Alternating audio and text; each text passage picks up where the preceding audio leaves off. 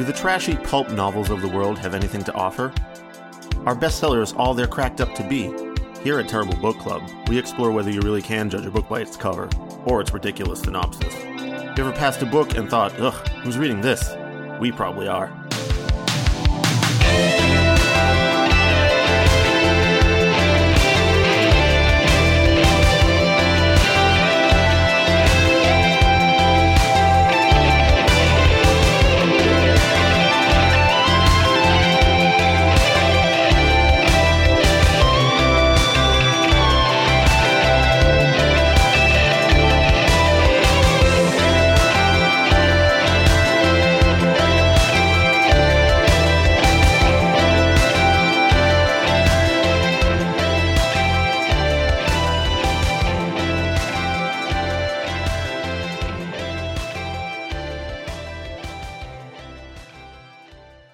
Hello and welcome to episode 175 of the Terrible Book Club. I'm Paris and this is Chris.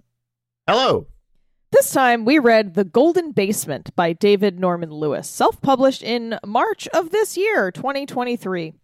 This was recommended by longtime listener, first-time emailer, I guess, Max, who sent us a wonderful email recommending that we read this. Max's email read, "Hey, Chris and Paris, Terrible Book Club prevented me from smashing my head against the wall many times while working from home these last few years. After years of listening, I have finally found a novel which I think would be great Terrible Book Club material, The Golden Basement by David Norman Lewis. A few months ago, you might have noticed a poem titled Reward If Found stapled up all over Cambridge. There were a couple of Reddit threads about it. On going back to my hometown of Seattle, Washington, I found out the poem is from a local self-published book, and it is absolutely psycho. The author has been stapling the same poem everywhere. The novel is a kid's book about underground monsters controlling people's thoughts during the 1990 Goodwill Games. It has a heavy metal character in it, which made me think of you two. Plus, it's illustrated. There's a YouTube video where the author is trying to sell it with donuts. You have to check it out. I still want to hear your takes on it. I emailed the author and he told me the baker is a friend of his. They once worked together on trying to make a new religion for Seattle, but nobody showed up. I also asked the author about the time he bombed out on Ellen DeGeneres' dating show. The author bio in the back of the book is eye-opening. Well, thank you, Max. Really appreciate your longtime devotion to the show and very much appreciate you writing in about this book. Glad we could save your head from being smashed. Yeah. Please don't smash your head in. I will say up front, we might have some disagreements about this, but yeah. we're glad you wrote in about the book. All right, if this is your first time listening to this show, what we do here at the Terrible Book Club is read books that we assume will be bad based on their cover, title, summary, or some combination of the three. Sometimes, like today, we read books that our patrons, listeners, or friends recommend. So typically, we're doing the opposite of what most people do when they are in a bookstore or while they're browsing the internet looking for something to read. And usually this experiment results in a hilariously disappointing read, but once in a while, we end up liking or even loving the book. Can we let the cat out of the bag here right now, Paris? Do we want to? Well, here's the thing. For things that are good, we might be concerned about spoiling things for people, right? Mm-hmm. So I think it's appropriate to let you guys know now, we really liked this book. Yeah, this book was pretty great.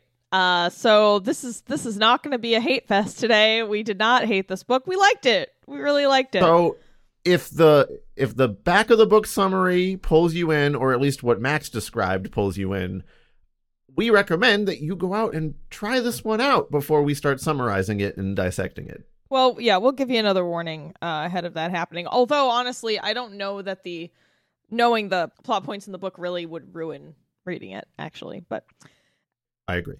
Anyway, before we continue today's show, we'll include our usual barnyard language, plus discussion or mention of emotional abuse, enslavement, murder, parental neglect and abuse, and suicide. I think that was everything, right? Yeah, the darkness comes from that realm of things. Yeah. All right. Do you want to read the back of the book summary, and then I can do the summary you wrote? Yes, I'll do the back of the book and the characters. All right, great. Back of the book says, there is something strange about the tall masked men pushing souvenir carts at the 1990 Seattle Goodwill Games. Up on the surface, it is a nice summer day, but beneath the city, it is hot, dark, and scary in the underground tunnels. Former ride engineer Jesse July wouldn't be down there at all if he wasn't looking for the ultimate ride, the spaceship, to finally get him off the planet. Jesse's son Evan doesn't share his father's outer space obsession, and to Jesse's great frustration, his son is the only one who knows how to work most of the broken alien machinery down in the caves. If Evan is successful, it is a great summer to enjoy. The Cold War is winding down, and the Human Genome Project is just starting. Plus, Seattle is hosting the Goodwill Games, the knockoff Olympics that the provincial city hopes will put it on the map. Unfortunately, both above and below ground, there are plenty of humans and non-humans who don't share the Goodwill Games' goal of world peace. Okay, so we've got a handful of characters here to focus on. We have Evan July, son of Jesse July, cave dweller and alien tech whisperer. Jesse July, Vietnam vet / former carny / real estate mogul / absolutely terrible human being. Yeah, worst dad ever. There's the award. We have Sammy July, daughter of Jesse July and caretaker of Evan. Gideon Weed, a walking homunculus of pathetic. Also a heavy metal fan. Yes.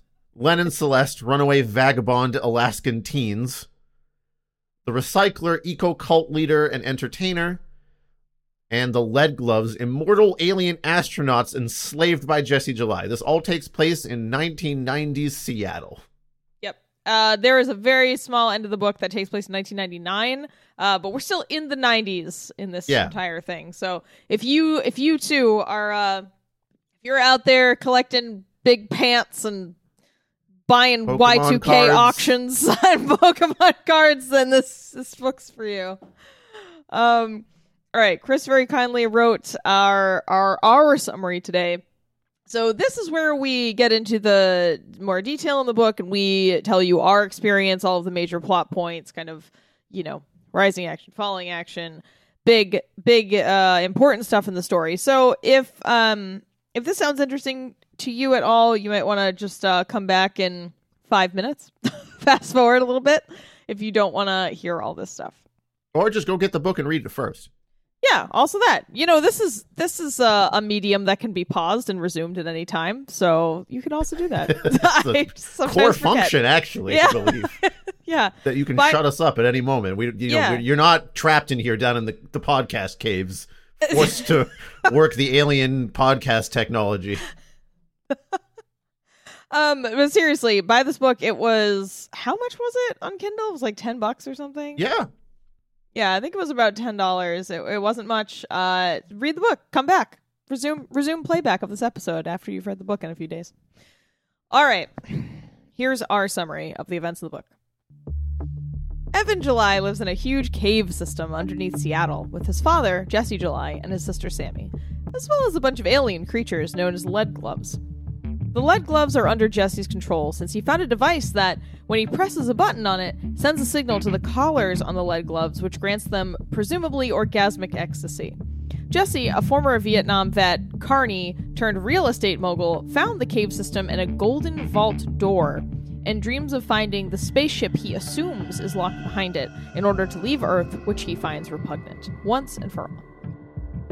Evan has never seen the surface, since Jesse has kept him away from its corrupting influence ever since he was born. Jesse has other family members that he has bred in an effort to find a child who could intuit the alien technology buried underground. These family members are left to decay in other rooms in the cave system with constant drugs, food, and television until they give out and are dumped in a hole. Sammy, the only other July family member not subsumed in hedonistic rot, takes care of and dotes on Evan while attempting to keep her father's favor. Evan yearns for a normal surface life, which he only sees through the lens of surface media and entertainment. He is particularly enamored with the Recycler, a militant eco-hero who publishes books about conservationism. When Sammy kidnaps a bunch of children so Evan can have a normal birthday party, the kidnapped children reasonably try to violently force Evan to show them the way out. They are destroyed by Lead Gloves for daring to attack Evan. Sammy and Evan seem nonplussed by this. Evan eventually uses his only leverage, the fact that he knows how to use Lead Glove technology, to make Jesse let him out onto the surface to see the 1990 Goodwill Games for his birthday. The Games are a lower rent version of the Olympics hosted in Seattle to foster goodwill between America and the Soviet Union.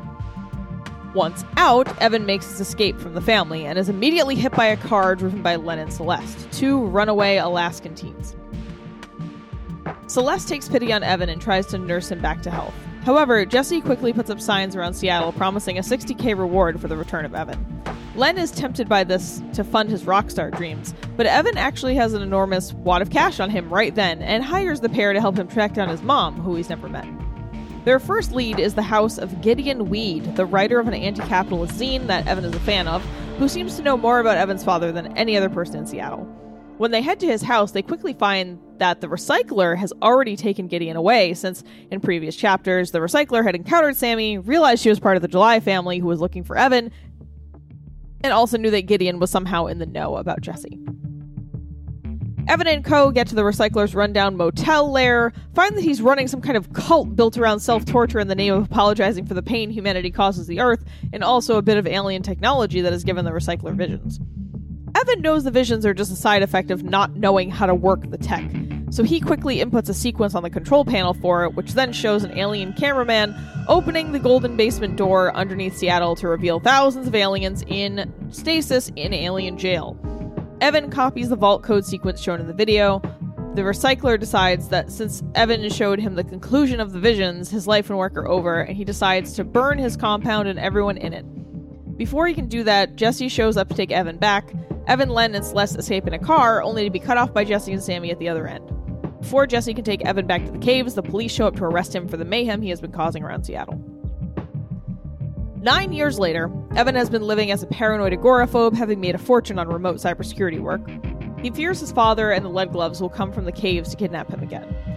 But Sammy, now an alcoholic PR rep for a wine company, shows up and lets Evan know their father died when he opened the golden basement and was torn apart by the alien creatures within.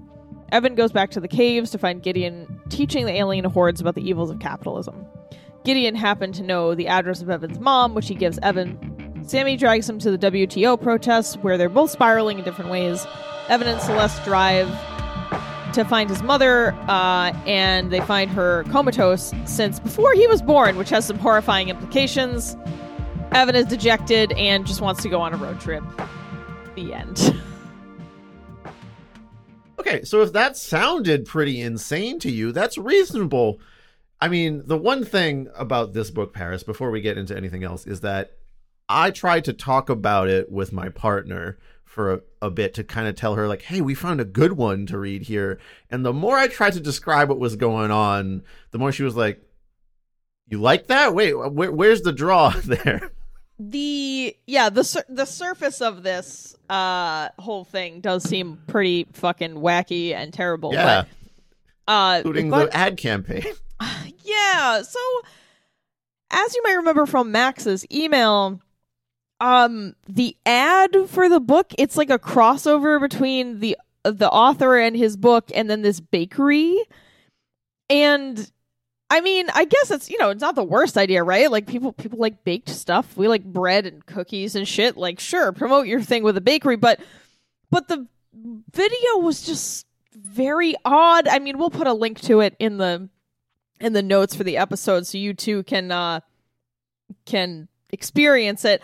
After we saw the video, we were like, oh yeah, this book's going to be fucking terrible, because it just seemed, it had this sort of social awkwardness about it that just made it seem like the people involved were very out of touch, but maybe that was the point. I don't know. In any case, I believe that was purposeful. I believe this was like a Tim and Eric thing, where you're so like cringed out by it that you're like, I can't help but keep looking at this. Yeah, I mean, unfortunately, it had the opposite effect where it made me want to turn away and think, oh, this is definitely going to be bad. And secondly, the other point we wanted to address before we got into it is when Max wrote it, he said this was a kid's book. And Chris and I were very confused by that, because after reading this, I cannot imagine giving this to like an 8 or 9-year-old could not enjoy this. Maybe when I don't understand. Kids, he meant teens? I mean, but like, yeah, and so realizing these two things didn't quite match up, I did just a quick Googling and saw someone else had emailed the author and they had posted the author's response on Reddit about the book. Because this author had this ad campaign, as Max described, with like a poem from the book posted up around towns as a form of advertisement, which I don't know, I thought was a cool idea. I don't think it's a bad idea. Yeah, I mean, there's a lot of non-standard advertising methods being employed here, right? Yeah, which is fine. I thought the poem thing was cool. Although, I mean, I guess it's a little like disjointed because it's just the poem and then an AOL email address. It's like golden basement or goldbasement@AOL.com. So, I mean, I don't know about you, You're looking but for a very particular market of people that would A, stop and read a poem on a lamppost, B, see an AOL email at the bottom, and then C, want to know more. Yeah, and be willing to email an AOL email in the year 2023. But some people did, and they lived, so that's good.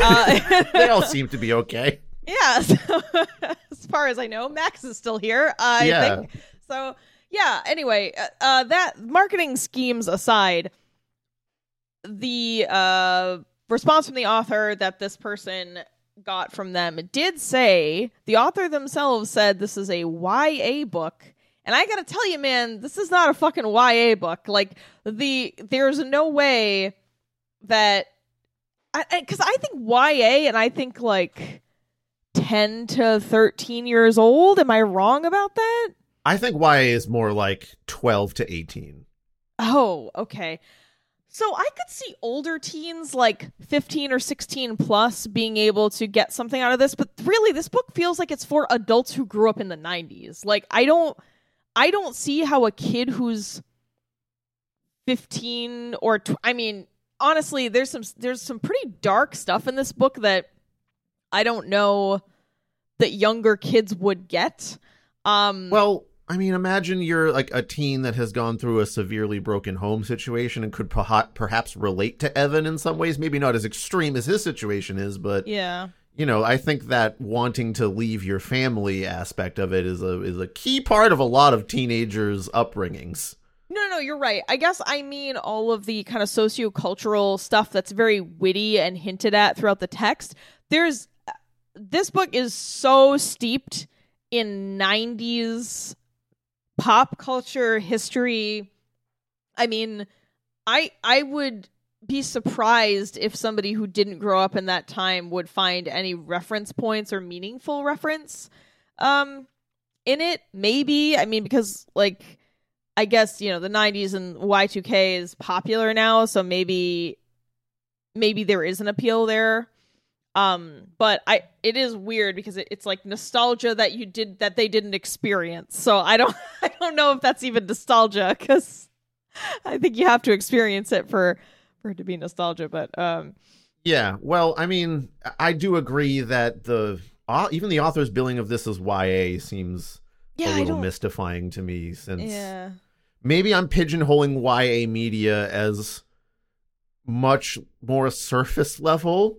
No, you're not pigeonholing it. It is that. It is usually terrible. Like what we see billed as YA has, like, you know, again, very shallow sort of looks at, you know, human motivation. And this book is really rich with digging deep into nuance and things like that. Also, when I think YA fiction, it's been just covered in vampires and dystopias and things, you know, like weird fantasy shit for years and years and years. And again, maybe I'm pigeonholing YA media for that, but this takes place in mostly 90s Seattle. I mean, there is the wild underground Hollow Earth thing happening there, so I suppose that kind of does put it in there. Well, it's not hollow. The Earth isn't hollow in this. That's not. They call it like Sammy and Jesse keep calling it Hollow Earth. There's just tunnels underneath the Earth with a horrible alien space jail, but then there's the train, like the elevator at the end that can take you to different points in the world, like in the cave system. Yeah, sure, but we're still in the Earth's crust, Chris. We're not in the mantle or the core. Like, I think, you know, what's being implied here is that there's like a cave system around within the core. Yes. So there's like a hollow, like an air layer, like an insulating air layer between the core and the mantle and the crust that is filled with a cream filling of horrible alien monsters. Yes, and a global taxi service via Donkey Kong carts. That's actually what it is at the end. Anyway, sorry. Point being, we are a little confused by that. I think, you know, Max pointing out that it was a kid's book and then us seeing that the author is saying it's a YA book. Yeah, I wouldn't agree with either of those. I feel like I think, yeah, like I said, I think older kids could appreciate this, but then I wonder how much all the deep 90s history and culture and social stuff and media would matter to them. Like, would that even be interesting?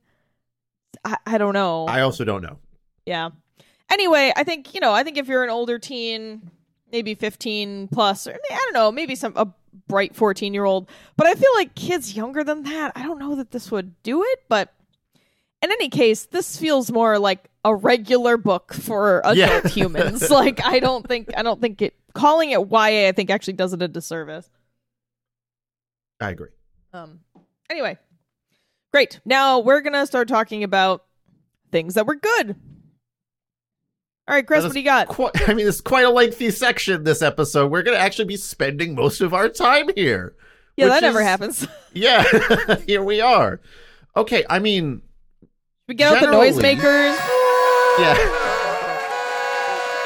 As we've already mentioned, we generally really liked this book, so of course we thought the writing was pretty fantastic. It's not flowery or any, some people confuse fantastic with flowery or purple. It's not that at all. It's concise and understated, but sharp and illuminating at the same time. We have wonderful bits of characterization of all the characters in here. It's really well done, I have to say. Some of my favorite stuff is actually related to Jesse July specifically. In all his terribleness, there's some lines in here that in a couple or maybe one sentence or less can just get you right down to the core of who Jesse is and how he thinks without having to give you too much background lore on him. So a good example is this passage. In an addendum to the will, Jesse added that he would potentially be okay with having his head grafted if anybody could think of a way to do it without any danger of him ever feeling another man's testicles. Yep, that's kind of terrible that man is. We've packed into that one sentence his insane, thoughts about like body grafting and alien technology and how willing he is to do something as crazy as that, with his like hyper toxic masculinity ideas of like what a real man is and all that kind of stuff. Like he doesn't even if he got a brand new body, it's still another man's body, and therefore it's another man's balls that I have to feel with another man's nerves or brain. And that is like the particular flavor of 1990s homophobia that is just so perfectly replicated. Right? Like that, in literally a sentence, you guys probably have a great idea of who Jesse is already. Yeah. And I mean, in addition to the writing being so well done, this was almost perfectly edited. There was no chaff in this to cut. We weren't like grasping for meaning after reading a sentence and like wondering what syntax had been malformed into. No, the sentences were great. The paragraphs were thousands of malformed sentences buried under the earth. Yeah, exactly. Seeking to reach out and infect our minds. That's what you and I do, Paris. We're in the terrible basement. We are. God, we are in that basement. Yeah, and the chapters were great. Like some of them were very long, some were short, and they were and the pacing was purposeful. Pacing was great. This book was 347 pages, but it didn't feel that long. It was a quick read. I mean, I think the person to thank for the editing is Sophia Rose Senturk. She was credited as the editor. She also did the cover as well and all the proofreading. So masterfully done. People who just self-published and did all this themselves. Like, that's the nutty part about this, right? Is that we've seen so many other self-published authors, and we're always kind of like, I understand that it can be hard to get a good editor. I mean, hopefully that editor was perhaps recompensed in some way, or perhaps it was a passion project for them because maybe the author was a friend of theirs or something like that. But it's really well done. You can get some friends that might help you. Yeah, I mean, well, I guess you just got to pick the right friends, right? You right. can't just like pick your aunt who taught kindergarten, So anyway, Sophia Rose Senturk, fantastic job. yeah, just in terms of technical aspects, like I said, the layout, editing, great. The cover and the lettering and stuff definitely evoke like 1994, I don't know, like word art. Yeah, it looks like maybe it's an ad for an old Mac. Yeah, the cover is a like clay model. It looks like stop motion animation, which is really popular. I love me a stop motion animation. It's got like the earth on it. It's mentioned in the book that Evan in his cave room has like a paper mache. They're like making a paper mache pinata earth or whatever for his birthday, and that's the cover, and it's got like chocolate on it, and whatever. It's definitely weird. I would look at it and be like, I don't know if that's for me, but it fits the book. It's a cool idea. Again, yeah, just everything so well done for a completely self-published and independent work. It's very impressive. Guys, you can do this. I don't know, Chris, should we be encouraging people after all the years on the show? I don't know. I like to try to make things positive. Yeah, I know. But yeah, so from a technical perspective, in terms of all of that stuff, great, high marks, wonderful, no edits. When does that ever happen? When are we like no edits? It's possible. I think this is a great episode for us to be able to point to be like, look, we're not always jerks about everything. Yeah, we're not. It's don't. It's possible for us to like things. Yeah, I guess we could just go back to reading some other examples of the great writing in this and the wonderful characterizations. I can do the next one. Since last time you got shafted with reading some pretty horrible stuff, I'll read this one. Good. The bored lack of empathy in the lead glove's face was like an orangutan they'd seen at the zoo, who would eat Cheerios or have sex with his own twin sister with equal disinterest. What a horrifying line. What a horrifying so good. Line. Right? So, like, it's putting two biological drives, like things that motivate a lot of animals and creatures here, next to each other. One that is a basic thing. One that is, something pretty awful to have to think about. But, some animals, they don't really have the same layer of ethics, I guess, that humanity would here. Right. And just like putting that onto the alien creature there just, again, helps you get an idea of what we are dealing with here. In a really quick way, it demonstrates the very alien difference between humans and the lead gloves, right, who are an alien species, and also alien species who have been kind of enslaved and tortured for a really long time. I think that's another layer there, but it's, just really, really well done. You want to take the next one, or you want me to get it? I'll do it. All right.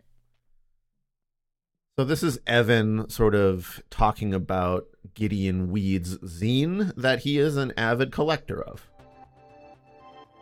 Evan knew the writing was terrible, even compared to the other images. Gideon couldn't stay focused on one thought for more than 2 sentences. He constantly quoted Karl Marx and Abbie Hoffman, whether or not it had anything to do with what he was talking about. And commas randomly grazed among the pages like lost cows. Oh, we know that feeling. Evan knew it was bad.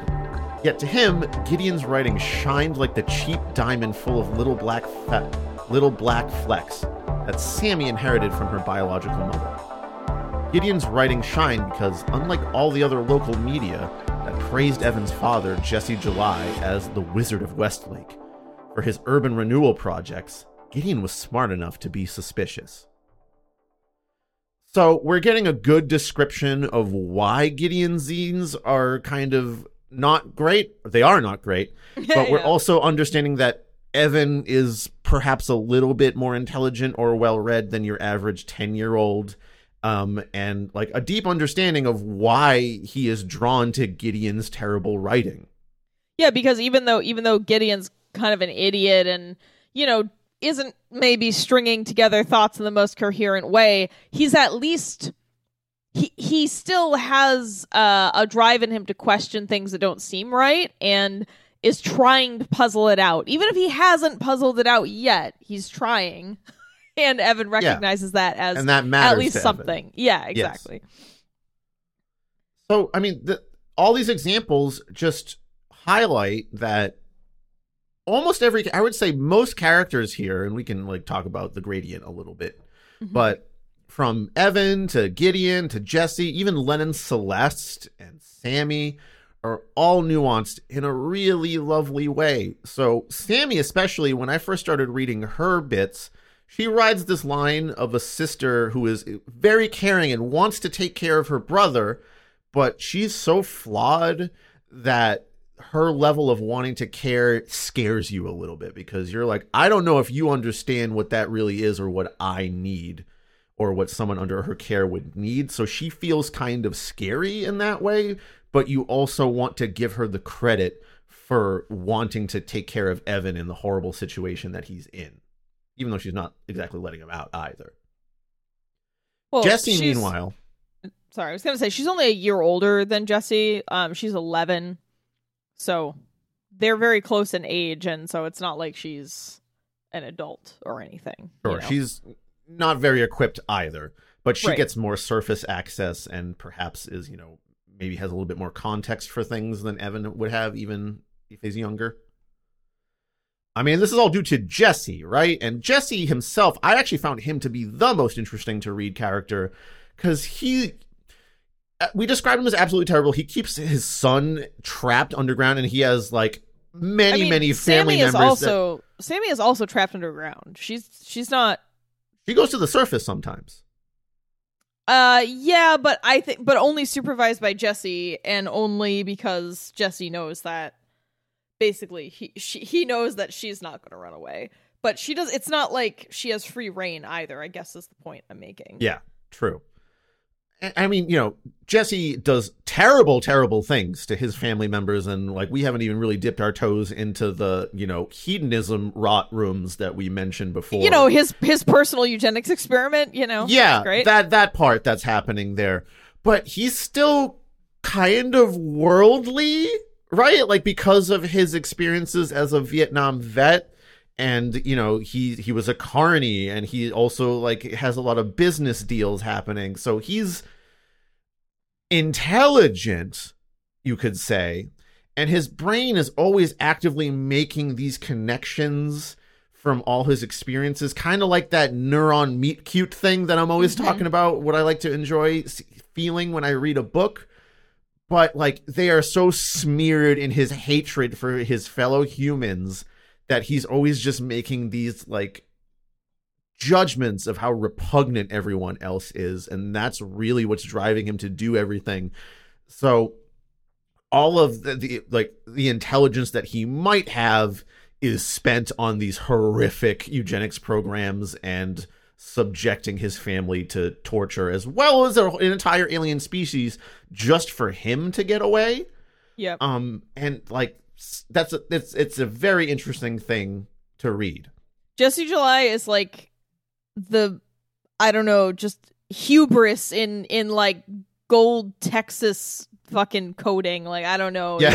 He's from He's got Texas. that barbecue sauce on him. That bold Texas BBQ sauce of hubris. Hubris sauce. Yeah, it's the selfishness, the callousness towards his own family. I mean, yeah, he literally throws family members out when they are no longer useful to him. They go in the hedonistic rot room. I forget. What is it called? The TV room or something like that? Yeah. I forget. He literally calls Evan a tool later. He's like, when he's going to pick him up from the recycler's motel, he's like, I heard you have a tool of mine. Yeah, exactly. So yeah, Jesse's really good. Even Lennon Celeste, who, we don't spend a ton of time with in comparison to some other characters, but they've got some nuance to them too. Celeste is pretty callous in a lot of ways, but she wants to protect Evan as well, similarly to Sammy does. She's like, she has that heart of gold thing that you might see in some other characters, but her callousness is mixed in with it in a really interesting way. I don't feel Celeste is callous. I disagree with you on that characterization. I don't really know where you got that from. She seems to not care about like stealing from people or like harming other people certain times, but it's not. Yeah, I feel like that's just more poverty Yes. than Yes. being callous. I think that's just like you need to survive, so sometimes you need to make hard choices. I don't. Yeah, but that has to come with a type of callousness, I think. I don't think that's the right word. I think your word choice is wrong there. But anyway. Okay. And even Len, who is perhaps sort of the thinnest character that we have here, he comes back 9 years later, having attempted to switch from hair metal to grunge in an attempt to like make some kind of living as a musician. But he's self-aware of that in a way that I guess maybe because I'm a musician, I try to give him a little bit more credit than him just being a thin doofus musician stereotype. I mean, he is, but like you said, we do get glimpses into his mind where we get a very direct statement from him where he's like, yeah, sell out, like whatever. He doesn't care. He if just you can wants do to it, it's make actually hard to do, turns out. Yeah. Yeah.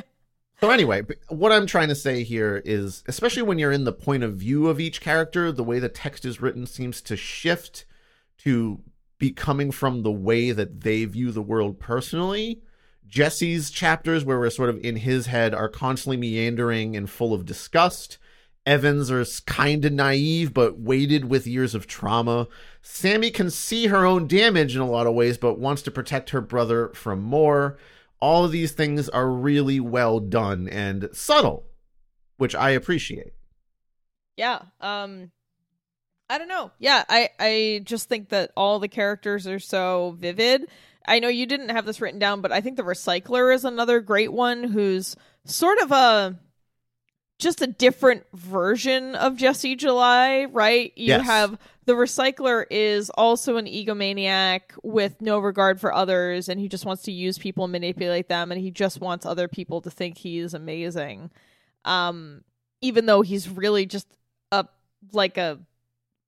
I don't know, the lowest level cult leader I've ever seen. Like he's ridiculous. He's taking advantage of people who are drug addicts or who have other struggles and penning them up in this abandoned motel. It's just really, it's really something. And he's got some great characterization lines, even though we're only really with him for a couple of chapters towards sort of 70 to 75% mark of the book. I feel like I definitely know who that man is, Exactly. And we only needed that couple of chapters to get that characterization out of him. And so that relationship that you pointed out, like he's sort of, I wouldn't call him a mirror image of Jesse July, but he's related to Jesse July's egomania in a way. Yeah. He's also related to Gideon's naive idealism in a way, although I wouldn't call it fully naive with the Recycler, but they both really want the world to be a certain way that they think is the best way, and it's very centered in this like one aspect of one ideal. And Gideon isn't successful, and he doesn't like have a cult to lead, at least until the very end when he has thousands of horrible aliens to teach about the evils of capitalism. But I think also there's crossover between Gideon and the Recycler, which is another interesting part of this book, is that you can kind of draw these relationships between lots of characters because they have nuance and depth. Yeah. Speaking of nuance and depth, the story itself, like the plot, and is wild and original, and it's got this thick, syrupy, accurate coating of 1990s nostalgia. Like there's bits of history, entertainment, culture sprinkled in, and it's all meted out in just the right amount at just the right time. Like right down to, as we've talked about, the homophobic, Sears suit wearing, power hungry, and not as smart as he thinks he is dad, Jesse July. Like, we've even got a discussion of how treasured zines were in the 80s and 90s, which, like, as a metalhead holds a special ring of truth for me. Chris has a confession to make to all the people at home, though. Yeah, I mean, as much as I want to wave around some early metalhead cred, maybe not early, like 90s metalhead cred, or like growing up as a metalhead, I never read a zine in my entire life. I've never done that. Like I've bought one copy or two of Codex Obscurum to like support the scene, but most of my interaction with the metal community was online message boards, with people from all around the world hopping on there. And so we would, you would just be in there talking with other people in message board form or chat room form about metal stuff. So I never read any published material like a zine, which is perhaps something I regret. Yeah, I mean, and they weren't really... I mean, they were all very self-published, self-Xerox. Extremely self-published. Yeah, but yeah, that's really wild to me that you never read any. I mean, I think I had similarly, like, I had a hard time getting them until I was probably an older teen and had some money from working because, it didn't exactly have money growing up. So it's not like I could, do that. But I mean, online message boards were kind of a way that you found out that other people had zines, and you could like connect with them and trade stuff. It's not the ones I was on. Yeah. Mine was mostly like guitar player online forums though, so perhaps that was the weird disconnect. That's weird. That is. It wasn't really like weird. metal communities. It was guitar player, like, check out my new amp that I bought to play death metal. And like the original guitar players from Whitechapel were in there, and I was like, "Oh, you guys got a really cool band," and that's how I kind of like found out about them. We were on different sides of things, different planets on the 19. But that's how like disparate and fractured the internet was, right? So like, well, no, because I mean, that would have been 2000s. That wouldn't have been the 90s, right? I mean, yeah, that was later on in the things like that. I will be honest with you, Paris. Another confession that I suppose I should make for you. Like, how did you find out about metal, and what made you start listening to more and more extreme metal? Oh my God, I don't even know. I mean, I know a specific song and thing that made me want to listen to more metal. Oh, I have an embarrassing one that I do remember. That's the thing. It's not a great one. Okay. I'll go first and then hope that it's softened by your example in the hopes that your example is more embarrassing than you're going to laugh your head off at mine. Mine's bad. Okay. So when I was like maybe 11 or 12 is when I started being like, oh, I think I like, things that are heavier sounding. But I was a kid and I didn't know anything about anything. I don't even know. Yeah, it's really weird because I don't even know how I started. Well, I know that so if you grew up in the, late 90s, early 2000s, you probably also had some kind of sketchy ass downloading software to steal music.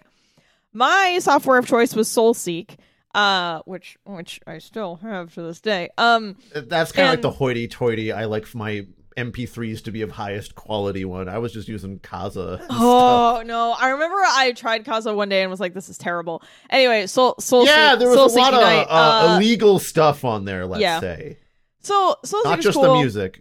And I would just look up things that said they were extreme metal and just like sample things, and I would find things I liked, and then speaking of like metal forums and stuff, I remember I had made some early friends on various forums, and there's this one guy that I had talked to a few times on AOL Instant Messenger, and he had an away message one day, and it was this I thought it was a poem, and I was like, that's such a cool poem. What is it? And he was like, it's Cradle of Filth or Ghost in the Fog. so then I watched the video and I was like, okay, these guys look a little silly, but I think the music's cool. And then I was like digging for other things that sounded like that, and eventually founded like Emperor and Immortal, even though those things don't really sound like Cradle of Filth. And I found like some Cradle of Filth, like a bootleg demo of their stuff at like a local music store, and it was really sick. It doesn't sound anything like they do now, I guess. But that's really embarrassing for me to be saying on this medium that I can never delete. So I'll outdo you. Don't worry, Paris. I'll outdo you. So then I was like, oh, I think I like this, and then I started, because I had already, at that point, I think I'd already heard like, I don't know, like Darkthrone and stuff like that, but that's kind of what got me into more the weird symphonic stuff. So then I was like, oh, and then I found Arcturus, and like you know. I have a much more straightforward journey than that for you. Yeah, anyway. As a child, I was really into the Final Fantasy series. Uh-huh. Still am a little bit. A little bit. I mean, 15 was... I didn't even play 15. I didn't play 14. I didn't like 13. 16 looks good. It's coming out in a week, and I'm probably going to try that. Says the man who's only a little bit into Final Fantasy still. Anyway, so, I liked that, and I had already been listening to some of the heavier, quote-unquote, stuff that you might find on radio. So, like, System of a Down was in there, and Korn was in there, and I felt like a real tough kid when I got the Untouchables album. So, I was, like, already curious about that kind of stuff, and, like, Jonathan Davis's scat singing was so interesting to me because he would add a little bit of a distorted edge to his voice, right? Like, he was, like, my first experience with harsh vocals. Okay, I feel better now that you're telling your story. No, that's not it, Paris. No. Then, this is how this connects to Final Fantasy. The Final Fantasy X soundtrack had, like, a metal song on it with harsh vocals. But they're not good harsh vocals. You can tell it's, like, grumbly voice where, like, there's, like, a plugin or something on there that is doing most of the distortion work. I am going to link this to you in the Discord chat, Paris. And I really want you to listen to, like, the beginning of this tune. This is the song Otherworld from Final Fantasy X. Uh-huh. It is going to, I'm sure, just delight you. I heard this, Paris. Oh, God, it's so loud. and my brain was like, what is that sound the vocalist is making? I need all of the music that sounds like that. He sounds like a demon. That's so cool. And then I went on an online message board and I said, where do I find more stuff like this? And then someone said, listen to Cryptopsy. And after that, it was all over. It was death metal only, pretty much. Now imagine someone making a comparison to the vocals you are hearing right now, Parison, to Lord Worm. Imagine making that jump as like a 12-year-old. That person committed a crime as far as I'm concerned. Or they did a service, right? Because they heard it and they were like, this little shit needs some Lord Worm right now. Yeah, because this sounds like...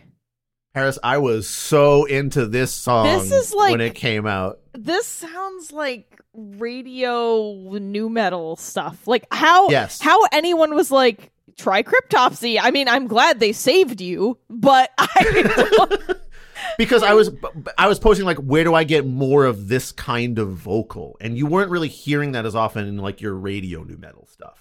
But that vocal no, you know what that vocal sounds like? Fucking guy from Coal Chamber. That doesn't sound like extreme metal at all. That's so weird.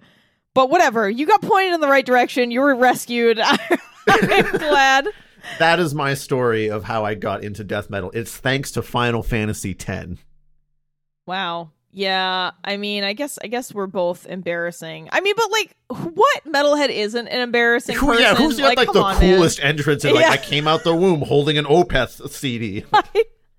Anyway, my partner has a pretty crazy collection of zines, and like, he's got so much shit I've never heard of, or like stuff that I heard of but could never get, and like only saw pictures of. So it's been pretty fun. We once in a while play this game where we open... we haven't done it in a while, but during the pandemic, we would open a zine and just like open it to a random page, and if there was a band that we had never heard of, we would try to find it on YouTube.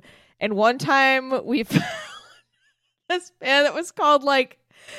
It was like the album was called The Swan, and the band was called The Swan, and the song was called The Swan or something. They were, swans, okay? And it was, or the most metal creature in existence. Look, man, the Greek black metal scene is fantastic, but they got some weird, this is one of the things that was weird. And I think it was The Swan or Black Swan. It was something like that. And we were like, okay, this actually isn't very good, but it's a fun game to play. If anyone still has zines, go through them. Maybe don't read the interviews, though, because we started reading the interviews and we realized how horrible that time period was and how some of the questions were pretty misogynistic and terrible and not great. Yeah, the other day, Rebecca and I tried to watch an episode of Seinfeld, and we were like, oh, this sucks. Yeah, Seinfeld's terrible. Seinfeld's terrible. I don't understand how anyone enjoys Seinfeld, at least now.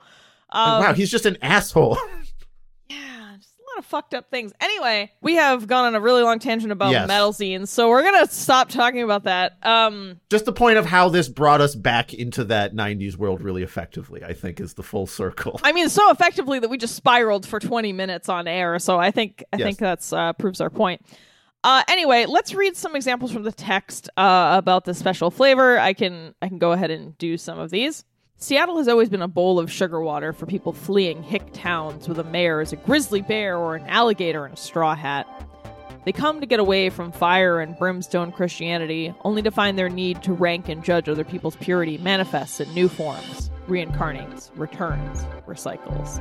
Just got some really good stuff. Just got some really good bits in there. The thing about towns with a mayor who's a grizzly bear or an alligator in a straw hat. That's pretty good. I enjoyed that very much. Do you want to do the next one? Sure.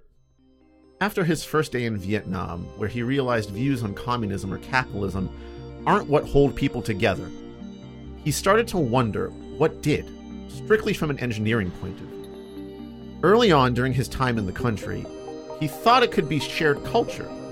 Closing his eyes, he was back at that French-style sidewalk cafe, drinking Coca-Cola, watching a Japanese reporter chat with a Vietnamese Buddhist monk. They looked so different. The skinny Japanese reporter straight as a sapling, and the old hunchbacked monk gnarled and twisted, like a wasteland pine. They weren't exactly chatting, since they couldn't speak the same language. They were writing to each other in ancient Chinese. Back then, any educated Asian over 30 could do it. Used to be a core of the curriculum at even the tiniest of village schools. Impressed, Jesse watched the stillness of the reporter and the monk surrounded by every shiny color of spinning bicycle, scratching out all those hieroglyphs used in ancient times to tell fortunes on turtle shells, using them in 1971 to ask questions about napalm and Coca-Cola.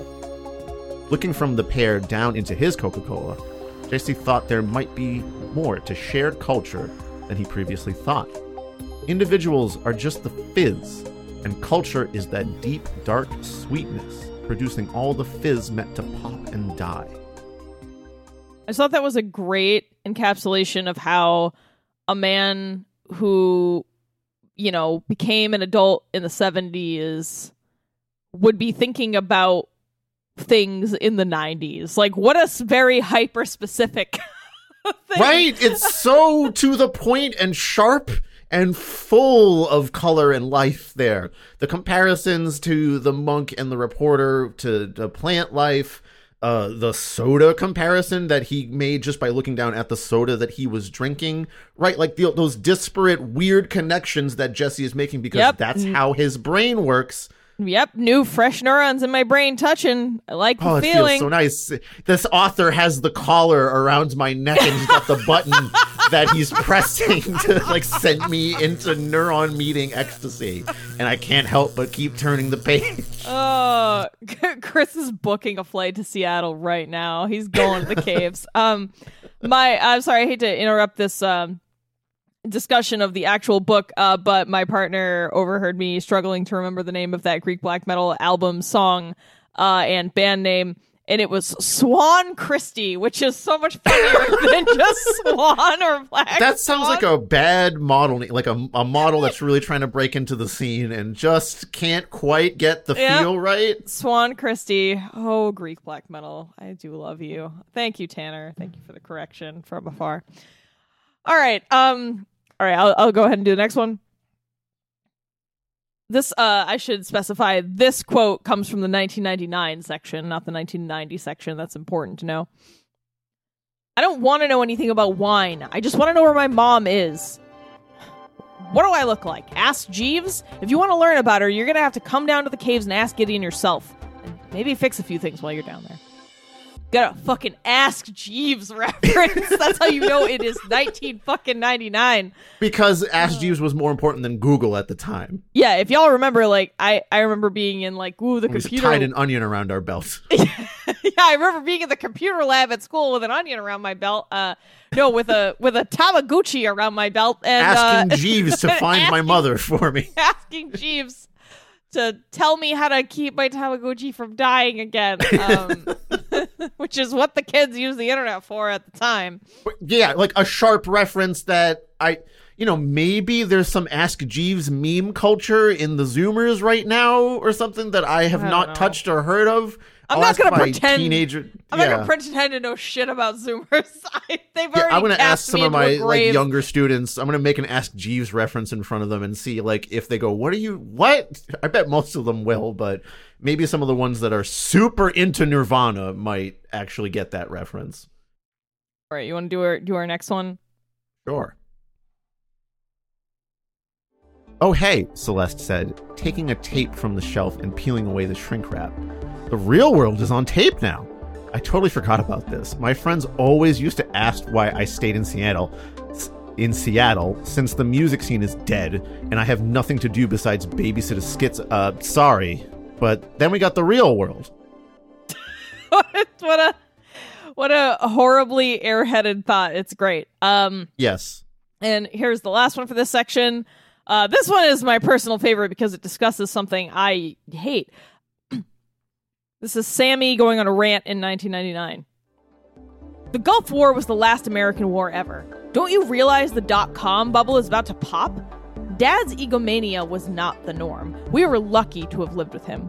End of history, bitch. We're all just going to be consuming lumps. You've got to read this author, Francis Fukushima. Sammy gagged, about to vomit. She's talking about Francis Fukushima's The End of History and The Last Man, or The End of History, whatever. I have a deep disdain for that book, which I will not go into here, but it is a really fucking peak 1990s reference, so it is a great Especially for inclusion. someone who's a nihilist alcoholic, right? Right, yeah. Like everything's going to shit anyway. And who has That's what fully Francis embraced, said. who hasn't fully embraced like neoliberal American capitalist ideology. It's really perfect, yeah.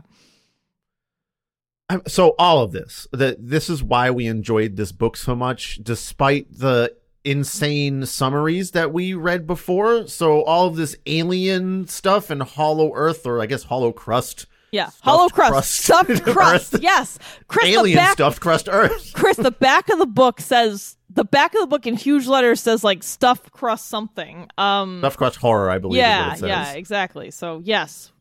But yeah, the same joke the author is making here, really.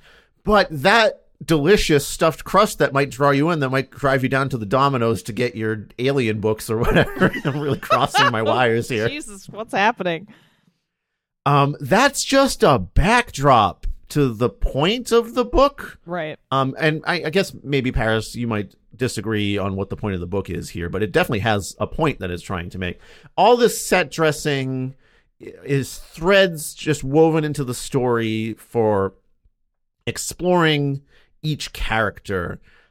We have themes of generational trauma, being absolutely convinced of your particular righteous cause, and ultimately we see Sammy asking this directly at the end of the book: why do you care? Like, right? It's the old, what drives you, what compels you to do the things that you're doing, even if they're so horrible. Is it family bonds, like Evan wanting to finally find his mom, or Sammy wanting to take care of Evan? Is it trying to set the world right? We mentioned Gideon and the Recyclers' sort of naive idealism, or even Jesse, who just wants to get away from it all. Like, he's like, there's nothing to set right here. I just want to go. Or like, just, trying to leave a horrible situation. Like, Jesse wants to leave the earth, literally. Evan wants to leave the caves and his family. They're all woven together in so many ways that make this so interesting to read and to talk about. I mentioned Jesse and Evan being connected before. I mentioned the Recyclers' connection to Jesse and Gideon before. Sammy and Celeste too. I don't know if they're going to pass the Bechdel test, since I believe most of their conversation is about Evan. Right. But they're still interesting characters. They're both fantastic to read, and they're dealing with situations while trying to keep a straight face all the time for people that they care about, which might be Len, but actually usually it's just Evan most of the time. So even that I'm kind of willing to overlook because of how well done the rest of this web is. Well, yeah, because it's not it's focusing on certain people at a certain time, and it's not. I mean, sure, I guess they, the story could have focused on Sammy instead of Evan. Maybe they could have swapped them a little bit, but I thought it was fine. I didn't really have a problem with it being focused on a little boy. It didn't seem like it was ignoring, women or other people. In fact, No. Evan turns out to be asexual by the end of the book and constantly gets confused as being gay by his stupid fucking roommates and their crust punk friends named Mayhem, and I forget the cat's name. What was the cat? Had a stupid name too. There is so much pointed jabs at toxic masculinity in this book that, like, it didn't need to. For me, that was already kind of covered. Like, it's pretty clear that the book isn't.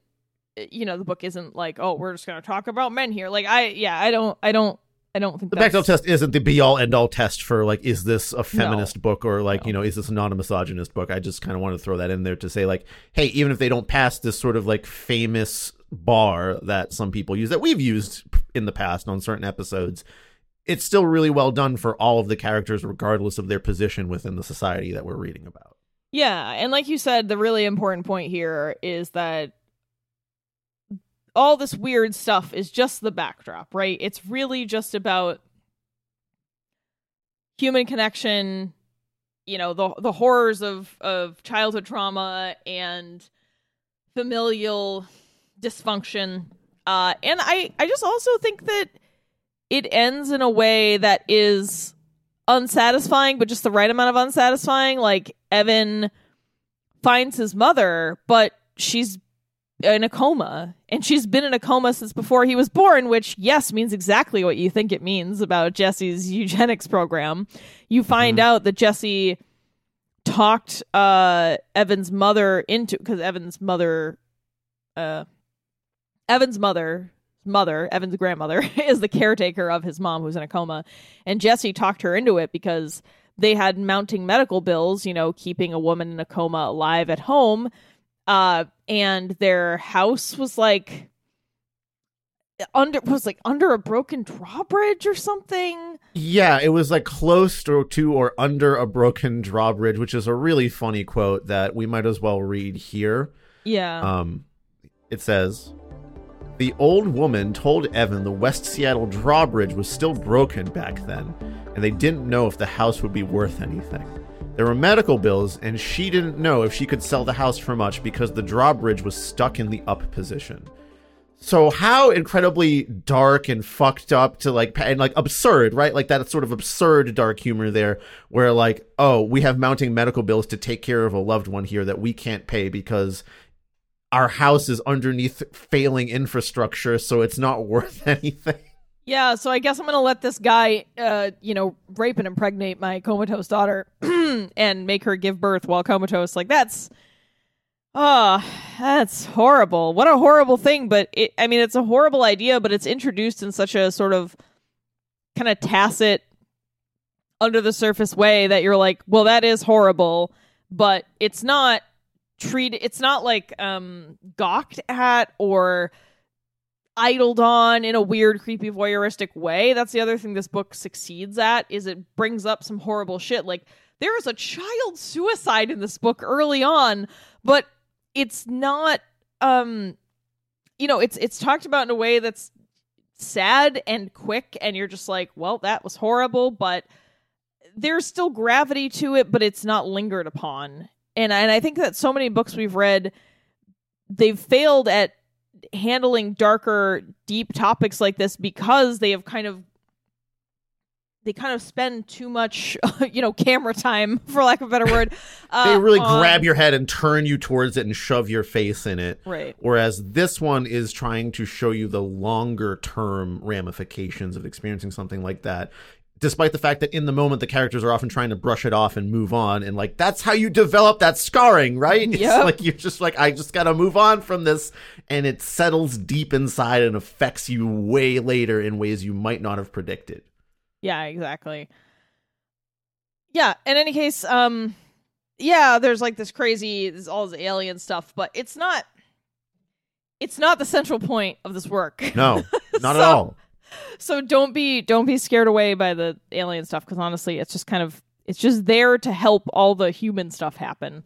Humans so are the when focus. Max emailed us and said it's about monsters underground mind controlling people, that is barely talked about in here. Well, no, So there's no monsters mind controlling anyone. I think that was just a misunderstanding of what the press copy it was like the visions that some people at the service could sometimes get and like render them like completely insane from having seen it once. They weren't really like mind controlling them, but I guess the point I'm trying to make is I think Max maybe put that in there as a way to draw us in.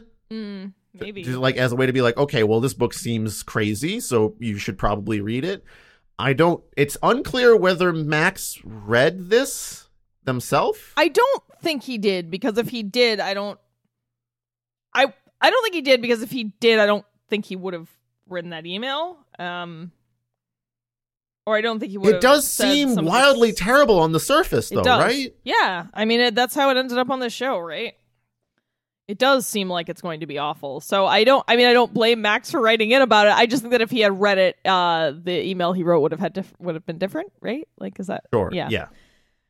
Yeah. So I don't know. I guess the marketing for this book is maybe the terrible thing about it. I think the posting the poem up is fine, but the bakery video was weird, and it seems like maybe the way the author is describing the book to people is doing him a disservice. I think, I'm not really sure. Yeah, I mean, there's also an element of people gawking at the weirdness of it online, especially on the Reddit posts. We're like, this is so weird. Why would anyone do this? Like, this must be like crazy and out there. And sure, the bakery ad didn't really help things at all. Yeah, it's not great. I mean, to be fair, the bakery itself looks like a good bakery. It's called True. Like Moon. Was it Moon? Damn it! God damn it! Moon Village Bakery. Is that right? Yeah, Moon Village Bakery. I guess there's your alien theme there. Yeah, Moon Village.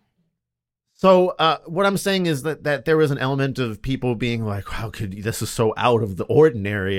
Can we make sense of it? And that's sort of goes along with how the book feels in some ways, where there's these out of ordinary things happening in sort of plain sight.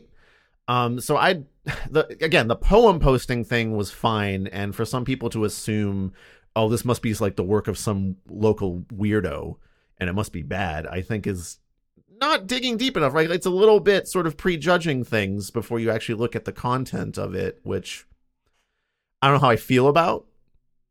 Well, I mean, that's what we do with this whole point of the show, Chris, so I don't know. Sure, but we actually go in there and then we read it and then we form the opinion, That's true. That's the major difference that I'm getting at here is it seems like people online were like, wow, what a weirdo, stupid thing. Yeah. And then they didn't actually get to know it a little bit and like investigate it a little bit more. But fine, who has the time to really deeply investigate telephone pole poems that they find around town? But I guess if you're posting online, you have the time, so dig a little bit deeper. Well, to maybe push back a little bit on that, I felt like I read a chapter of this book and I was like, this is really well written. You know, and of course the first chapter doesn't always indicate what is to come, but the writing seemed really well done, and I was like, this doesn't seem like it's going to be terrible. Unless this takes a wild turn, I don't think it's going to be terrible. So I think if people had even just kind of randomly opened it to a couple of pages or read the first chapter, it's pretty obvious that this isn't horrible.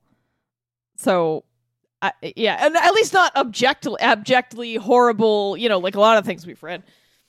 I guess despite what we do here on the podcast, and we kind of do point at weird stuff and be like, look at how weird and out of the ordinary this is, but I don't love it when people do that before actually taking a look at the content of something. Well, so an example is like a personal pet peeve of mine is, let's say, you know, you have a certain style of clothing that you wear, and you know, you're sort of identifiable by that style of clothing, or like let's say you've never worn a hat before, and then one day you go to work and you wear a hat one time and everyone's like, oh, hat guy, he's just wearing hats now, hat guy with your hats.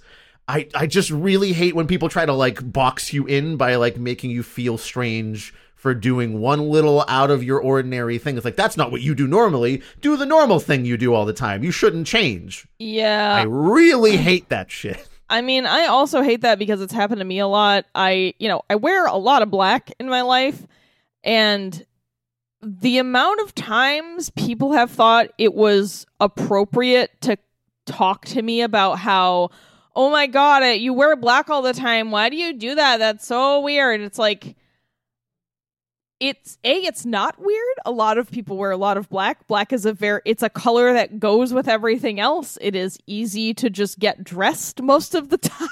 Like, I feel comfortable in it. Like, in the second I wear anything of color, it's the fucking talk of the town, and I'm like, why does anyone give a fuck? I am a worm in this world. I am not a person of any Why are you so concerned with like this one aspect so of weird. your peripheral? Like, I'm not even important in your life, Debbie. Like, why is it also a huge deal that I wore color or a hat or like something out of the ordinary? And I just don't like that. And I think it makes people not want to branch out from where they are often. And people should stop doing that. Yeah, is what I'm let saying. people fucking wear, like, unless what they're wearing is somehow hurting them or others. Like, I don't see why you need to comment on it. And also, not only comment on it, but make a connection between what the person is wearing and what, like, their state of mind or their state of being is. There's a lot of this really ignorant, like, oh, you wear all black all the time, therefore you must have something wrong with you, or you must be mean or cruel, or you must like blood and Anne Rice, like, I was talking about terrible 90s stereotypes. Like, I can't believe that people still think like that, but some people do, and it's really odd. I don't know. But yeah, anyway, this is just a long-winded way of me saying I agree with you. I don't think that's a great way to go about the world. And yeah, I don't think that's a good way to approach books. Like you said, sure, we might hate things, but that's because we've experienced them. We have the right to hate them. Yeah, we went through it. Like, listen, we didn't judge the surface level. We went dive deep into that crust, that hollow, terrible crust. Yeah. So, I don't know. We are almost done with the things that were good section. This might be the longest things that were good section we've ever had. We can talk a little bit about how there was just some great sneaky humor in here. This book has a lot of witty lines that are, like we said when we were talking about the writing, are like understated and great because they are. You can't. I never, in the back of my mind, I'm never hearing the author like chuckling to himself about how fucking smart and funny he is. Like, no, this sounds genuine. Like, all of the little witty bits in this seem very genuine, which make them all the better. We already talked about like the Ask Jeeves reference, and I mentioned sort of the dark humor in the whole comatose mom situation too. Like, I wasn't like gut busting at that. It's just such an absurd little microcosm of horrible that it's you have to kind of laugh at it a little bit because like it's almost relatable. Yeah. A lot of the recycler stuff is pretty funny too. Mm-hmm. Like this, Gideon and the recycler especially are, I suppose, the comic relief in here. There is a moment at the very beginning of the book where Gideon is sitting in his like attic room in the house that he lives in, trying to quickly glue together his zines for distribution the next morning.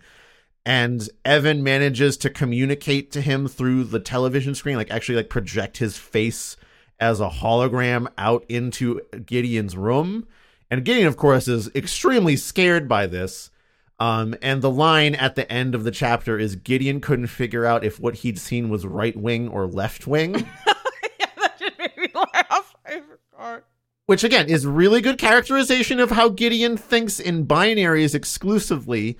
And just like a really funny way to break down like how Gideon views the world and how he's trying to categorize everything into this one or the other sort of thing. And if he can't do that, it renders him even more scared. Well, and I also just like how there are so many either subtle or overt references to how the 80s and 90s were people in the 80s and 90s in America, at least, were obsessed with constantly comparing capitalism and communism. Like, those were the only two things, yes. Even to someone like Gideon, who is a greasy kind of failure of a metalhead, and then Jesse, who is this, real estate mogul, wealthy guy from Texas, Vietnam vet. Like, no matter who you are, everyone seemed to be obsessed with this forced binary between two things that didn't necessarily, didn't always make sense to be doing that. And the author illustrates that point really well. I do have a spot towards the end that I can read about the Recycler and Gideon. Sure. This is right where they uncover like the alien camera thing. Footage of the caves beneath Seattle. Not as they looked now, but as they would have looked in their prime. The lead gloves free of tumors. The quartz statues free of cracks. The camera panned through the hallways, going down the ramp into what was now Jesse's office. It paused on the huge gold vault door. The golden basement, the Recycler said coldly, glaring at the throne. He'd seen the gold vault door before, but only in glimpses after experiencing levels of pain like internal paper cuts. Now it was there for everybody to see. Ancient secrets in all the clarity of a big screen television. Equally as visible to him as it was to the boy. Equally as visible to two impure ones who had no business seeing it before years of proving themselves to him. So many nights in this room with followers who saw flashes of the gold door the right way, prepared after years in recovery, maiming themselves, showing they could be pure. They all cried after getting a vision, cried from the pain caused by the chair, cried because they were finally worthy to go on the mission to search for the gold door. Now this 6-year-old could press a button and see the same thing? Do you have a piece of cloth for me to wipe my glasses with? Gideon called through the thin motel wall. My shirt is too sweaty and this address is really blurry. I don't know if I'll be able to translate it. Not a good time, the Recycler yelled back, throwing his shoe at the wall.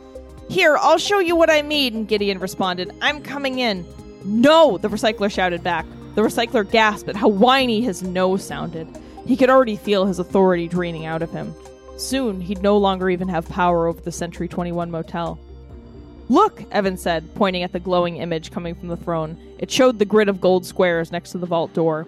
Jesse July had bred dozens of children hoping at least one would know how to slide those squares. Now they were sliding into the right order. Don't tell me to look, the Recycler snapped. This is my throne. I'm the one who the Queen of Love appointed to save the Earth. Me. I tell people to look. I tell people when to go to bed. I told people how to be good. I need something to draw on, Evan said. He wanted to write down the vault combination while it was still fresh in his mind. All the Recycler heard was that Evan didn't listen to anything he said. Gideon entered. These glasses are just too greasy today. Taking them off, Gideon rubbed them on his sweaty t-shirt. And Russian is hard to read to begin with. See how blurry this address is? Gideon held out his spiral-bound notebook full of scraps. It's not even real Russian, the Recycler shouted. I need that, Evan snatched Gideon's notebook. Taking the pen out of the spiral spine, he wrote down the order to slide the tile, sketching the grid. In the glowing backrest, the vault door opened. Going down deeper, an alien prison. Specimens locked up for eternity in ice and goo. Thousands of creatures preserved mid-thought, thinking things which mattered in distant galaxies at distant times but would never matter again. The camera snaked through the rows until it came to a neon yellow tube. Sealed inside was a creature clearly the same species as the mummy on the satellite. It looked like the mummy would have had before it decomposed. Furry, frozen, soft, vicious. The camera quit moving. There was nothing else in the universe it wanted to show. It didn't care about any of the other captives down in the lead glove dungeon. It only cared about freeing whatever this was. A friend? Boss? Lover? Family? Whatever the relationship, rescuing this had mattered more to the mummy than its own life. The screen went black. What about me? The Recycler begged the empty throne. What about good and evil? What about my purpose? So, anyway, I just thought it was great. It's a great scene because there's just so much going on there, right? Like, you have, like, the pointless of humanity in the vast expanse of space, and then, you know, hubris and megalomania, and then Gideon just being a dork in the off to the side, idiot being like, I can't read this fake Russian I made up just using the Cyrillic language. It's just, it's a great little scene. Like, he's trying to translate. By the way, this context might be lost. It's like he's trying to translate his own language that he wrote down on a Post-it note at one time. It's not even his own language. He just used Cyrillic characters instead of the Roman alphabet to write down English, and so like because he wanted to be more communist. Stupid, and And like the way the recycler is turning into like this whiny lump, just like finally like maybe seeing his purpose unfolded before him while also dealing with Gideon off to the side there. And when he pops in to go, I tell everyone when to go to bed. Yeah. Like it's just such a So funny. right. Like it's silliness, but also seriousness at the same time, because Evan is also finally seeing the thing that his father has been working towards and what's down there. And to see that behind that basement door isn't anything that you really wanted anyway. It doesn't even matter to you at all because it's some horrible alien creature that has been here forever and you have no context for what you can do with it, which again mirrors exactly kind of what happens at the end with Evan and his mom, which is like he thought he was going to get something and it would be closure for him. Jesse thought he was going to get something that was closure for him, but it just tears you apart. Yeah, there's no closure. You're just gonna go to therapy. You can't open weird doors in the earth. You can't go see your comatose mom. You just gonna fucking go to therapy. But yeah, I do really love that Jesse July. Instead of going to therapy, men will enslave their whole family and thousands of species of aliens to fly away. Men will sooner breed children in their own private eugenics experiment before going to therapy. Yeah, I mean, yeah, and I just love that Jesse's idea that, oh, there must be a spaceship down there. I don't even know where he got that idea from. Honestly, it doesn't even make sense. I don't know why. He just had romanticized this idea into being. And the fact that it's actually just an alien prison, and then turns out he gets murdered the moment the door opens because... or the moment they figure out how to wake up the aliens in the prison. I forget. Yes. That there's some point at which someone realizes that, they can take all the aliens out of stasis, and they immediately murder Jesse because he's the first one in the door, and because he has been living with the lead gloves, who were the jailers to all the aliens in the prison. So the fact that Jesse smells like their jailers means that they just assume he must be either one of them or in cahoots with them, so they just eat him immediately. So, yeah. I guess he does get off this planet finally. That is what was behind the golden door. Yeah. All right. I guess that's it, and we're gonna talk about a few things we didn't like or that were bad for us. For the most part, though. No notes, almost no notes. Yeah, almost no notes. Very few. We didn't like the illustrations. I mean, and that they were drawn by someone else, so it, but I guess the author chose to include them and wanted illustrations for this. I really just think it would have been better without illustrations. I don't like the style. This could just be a taste thing, but it's this very kind of melty comic book style that doesn't there's really no jive straight with me. lines to be found, I would say, generally. Yeah, I don't know. Almost none. It's just a book that didn't need illustrations. Like, it did such a good job of allowing me to picture these people and characters and scenes in my mind. I just don't think the illustrations added anything. I agree. It might be a stylistic thing too, because the illustrations, I think, are purposefully gross looking. Right, yeah. And they do disgust me a little bit, and perhaps that is the point of their inclusion, but I agree that I got enough from the text alone that I don't think the illustrations really added much of anything. I'm not going to say it was bad. It's just done in a style that I don't like to look at. Well, that, and like I said, I didn't see the purpose of having them. They didn't add anything for me. So, cut the illustrations next time. Like we've talked at length about how this book does an excellent job steeping the reader in the 1990s, whether through historical bits, sociocultural musings, just random media inclusions, or even food. Like it really, when we talk about immersion, this might be the best like immersion we've ever seen in a book. But I do wonder if the R word needed to appear at all. it was in there maybe like 3 or 4 times, and I was like, look, I know people said this in the 90s. I remember it being a thing, but like we're already in the 90s sticky Coca-Cola. You know, do we really need that? I just don't think that it didn't do anything else the author hadn't already done in getting us really deep in the 90s nostalgia, and it sucks. Like it's not it's not a great thing. We shouldn't be saying it. I don't know. I don't think we needed it. I'm half and half on this, to be honest with you, because I think it does add a little bit of that immersion, because people did use that word a lot more often back then. And especially the only characters you really see using it are somewhat more of the callous characters in some ways. Like I see Sammy uses it a bunch of times because she, doesn't really care about anyone except her brother. It's Sammy, Jesse, and I forget who else says it. Maybe Celeste says it. Maybe the recycler. Yeah, something like that. So it's done by characters who are probably overall less empathetic to the plight of their fellow human beings. So I feel like it's kind of good characterization, and it would apply to those people in that time period. It would. And it's not all over the book. Yeah, I know. I just like... Well, I guess my issue is like I don't get what it adds that the book hasn't already given us, It didn't feel like it was needed to flesh out the evils or troubles of certain characters when we were already well aware. We had already typified them in our minds. So, I don't know. That's why I'm real 50-50 on this, man. Like, it's hard for me to say don't do it, but it's also hard for me to say, like, it needs to be there. So I kind of really can't give a definitive answer one way or the other on how I feel about that.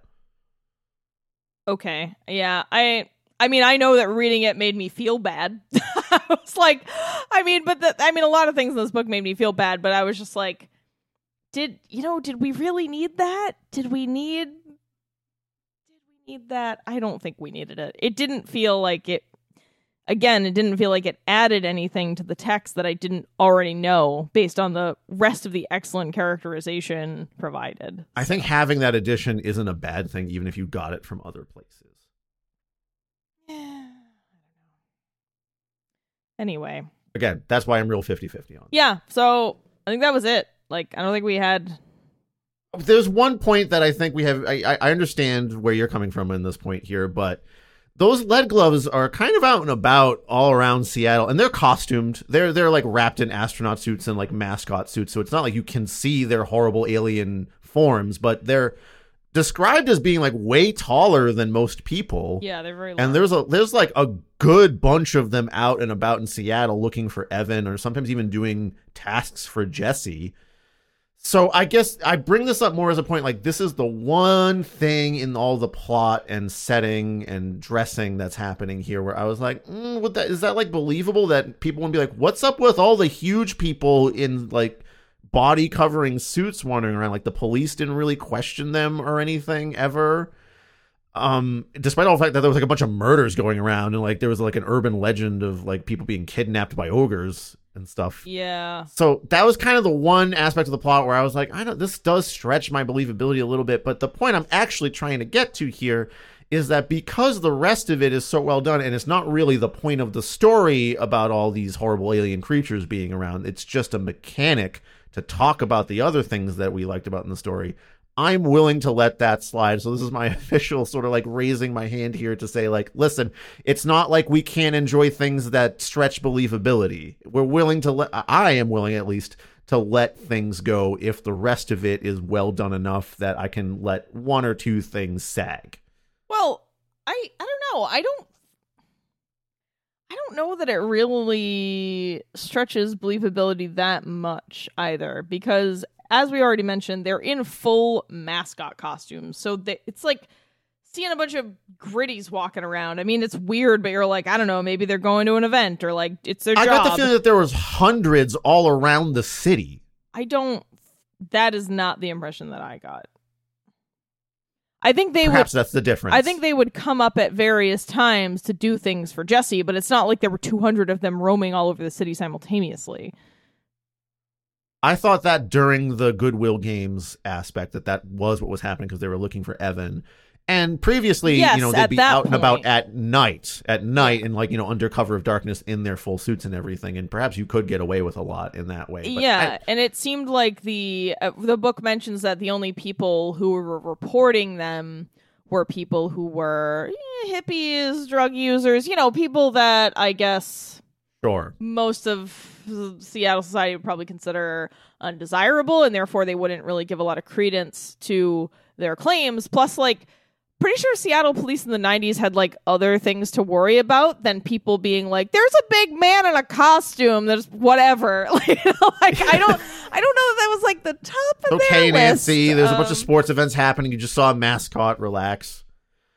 Yeah, I understand where you're coming from, too. I think I'm trying to be fair somewhat here and try to find, like, one thing that I was like, this is kind of not the best part, but I'm really reaching. I'm really reaching, and I understand that. Yeah, I think that it was explained in a way that made it work in the world the author had created. It didn't seem that, if we're already going to accept that there's a bunch of caves and this guy holds a remote control for these beings, but I guess this is a good time to talk about the fact that did all work despite being absolutely ridiculous, because you can understand how a remote control and a collar work together, right? Because that's like a thing that in reality exists. And like you could understand how, a remote control collar situation could produce some, kind of feeling, because that's a real thing that you could do, right?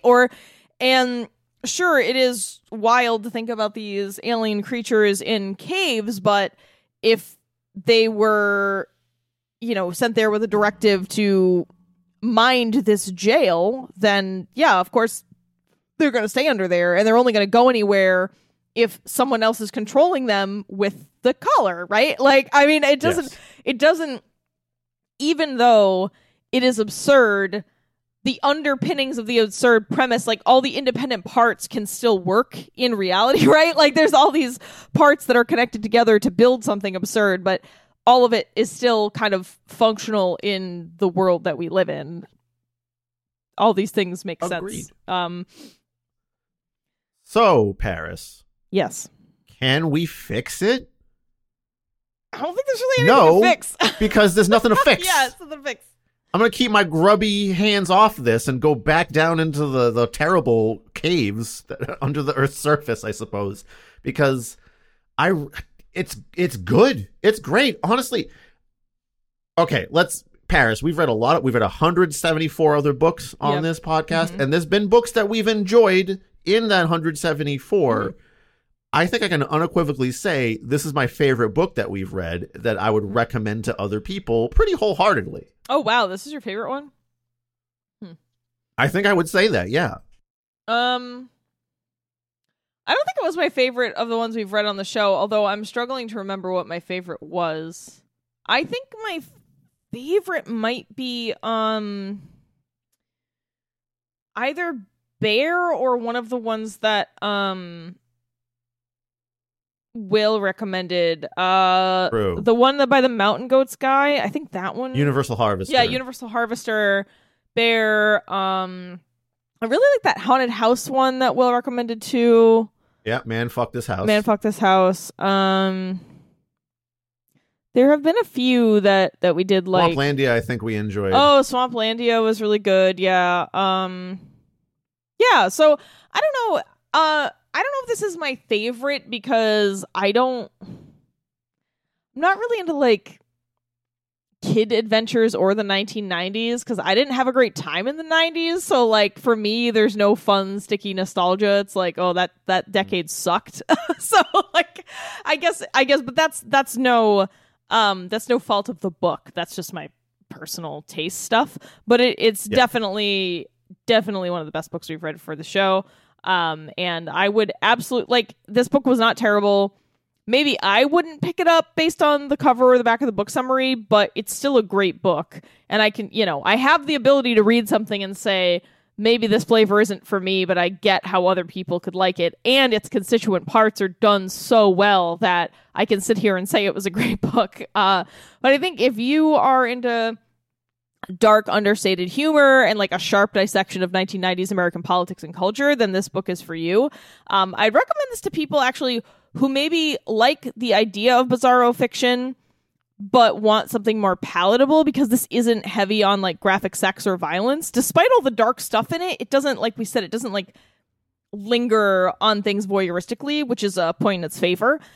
I gotta say, I'm shocked this was self-published and not put out by a real publishing house. Dumbfounded, because it is stupefied. Yeah, because like it is, both the content is great and the construction was great. Like the editing was wonderful. You know, the cover, all of it works. I can't believe this wasn't published by an actual publishing house. Like it should be. Wasn't the author's other book about Bigfoot published by a publishing house? Yeah, by a smaller publisher, I think in Seattle or Washington or something. So I'm not sure why they didn't pick this one up. Maybe he just wanted to get it out faster. I don't know, but I really hope that this actually gets published, because this is a good book. Like, I don't know. Sorry, Max. I hope that you still listen and still want to, you know, be our. This wasn't exactly like a yuck a minute episode that perhaps you were hoping for, with how strange the coding, the outer layer is on this, especially with, you know, the comments about the video ad and the author's bio in the back of the book. By the way, did you read the author's bio in the back of the book? I did. And he seems to understand that he did shit on that Ellen DeGeneres show. So, like, yeah, I mean, I think, you know, the author just comes across as maybe a little socially awkward and not great with technology. That's about it. I mean, he doesn't seem like a bad person or like an asshole or anything like that. He seems self-aware of all that. Yeah. There. So, and while certainly the bakery thing does make you go like, what are you trying to do here? That was strange. And that is by far, it's probably the most off-putting part about trying to get into this book. Like, why would you? I mean, but I get why you would market donuts and books. People who like donuts also like books, and maybe you want to sit with your donut and read the book and get all the donut frosting all over the book. I mean, as a secondary point to things that were off-putting, I actually think the back of the book summary does this book a disservice. Like, that back of the book summary does not... It makes it seem like it's just about this, like, kid's adventure. It doesn't make it seem like it's about the dark heart of humanity, which is actually what this book is about. And, like, America, and, like, the horrible aspects of, like, American culture. So I do think that if the author does anything, I hope that if this is published by a publishing house, I really hope they rework that summary, because I don't think it tells you what the book is actually about. Fair. So we don't have a problem with the book. It's sort of the marketing wrapped around it. Yeah, that outer crust. We are missing the hollow. We're missing the delicious cheesy inside, because the crust looks overbaked and bad. Food metaphors. That's how we always end it's here. The only thing we can do at Terrible Book Club. We have no other skill. Okay. That's really it. All right. All right. Thank you, Max. I know that our opinions may differ on this, but we actually hope you give the book a chance. I mean, and continue to still give us a chance as your podcast of choice to keep you from banging your head into the wall. We really appreciate... BBC has betrayed you, and now you're going to smash your head into the wall. Don't do that, please. Yeah, we did not intend to betray you. We read the book and gave our honest critique of it. So, in any case, thank you for recommending this, because we were glad to have read it, and it was nice to read a book that wasn't wildly terrible. Real wild swings here this year on TBC. Yeah, really. It's like the weather, the climate out there getting just a little bit swingier. Oh, the death throes. All right. Well, yeah. Thanks, Max. We hope you're good. As a fellow member of the Dunks, we hope you have not been killed by the MBTA yet. Or horrible aliens coming out from underneath the MBTA tunnels. Well, maybe that's the problem down there. Oh my God, you're right. The MBTA problems are because of the lead gloves. It's very clear now. This makes so much more sense. They're the ones that keep fucking up the tracks. Oh my God, this is why it takes them so long to repair things. Because they're trying to work. That's why there was a whole scandal about them signing off on work that didn't actually happen, because they were just handing them forms, and the lead gloves can't read, so they're just like doing what they're instructed and signing off on it. Oh my God, Chris, the big dig. Oh my God. My mind is blown. We've figured it out. This is why Boston infrastructure is so terrible, because we also have underground caves all under there. with an alien prison, and then the alien jailers are trying to keep the alien prison in check, and then they're fucking up all the shit. Oh, man.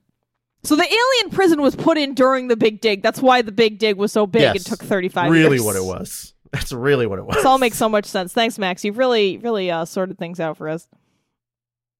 All right. Well, while we're thinking, Max, let's also thank our wonderful patrons.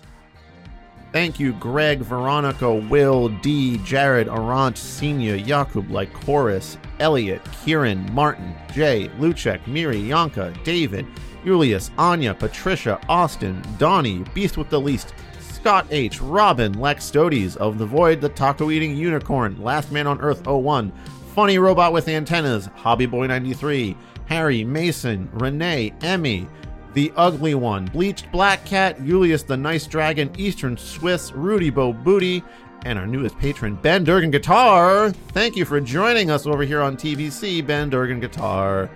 We actually kind of sort of know Ben. I know him sort of. I was going to say, I definitely know Ben. I've interacted with him like once or twice in person, I think. Yeah. And of course, our Ko-fi donor, Kiwi Thing. Thanks to everyone for supporting the show. Hooray! And for sending us nice book recommendations and emails. Yeah, we're glad we love that we can help you not smash your head against the wall. Yeah, I gotta say we've gotten quite a few emails this year from folks, so keep them coming. It's great to hear from people, and it's nice to get recommendations with a detailed explanation instead of people in YouTube comments just saying, "Hey, have you heard of this?" And we're like, I don't know, that doesn't sound. I don't know. It's better. It's just better. Long form. No, we're not reading Empress Teresa. Please stop. Yeah, we're not doing it. Maybe someday, but not this day, not this year. All right. Well, Chris, I guess I'm gonna go. We gotta go back to the Hollow Crust Terrible Minds with all the terrible malformed sentences. Now I'm just thinking about Veggie Crust and how much I want their paneer pizza and falafel pizza, and it's like killing me inside. Okay. All right. Well, let's go get that. All right. Let's go. All right. Back down to the mines we go. Back down to the mines. Bye, everybody. Bye. Thank you for listening to another episode of Terrible Book Club. Terrible Book Club is an independent podcast produced by your hosts, Paris and Chris.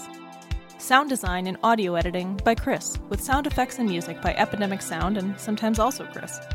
Our theme song is Kiss by Yearn, which is, you guessed it, actually also Chris.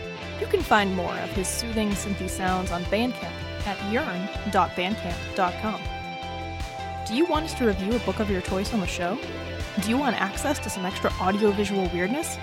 If so, become a patron at patreon.com/terriblebookclub. If you'd like to send us a one-time tip instead, you can do that at ko-fi.com/terriblebookclub. You can also support TBC for free by sharing the show on social media, following our accounts on YouTube, Twitter, Instagram, Facebook, or Goodreads, telling your friends about your favorite episode, or by leaving a review on Apple Podcasts, Podchaser, or anywhere else on the internet. To send us book recommendations or your adorable pet photos, send an email to terriblebookclub@gmail.com.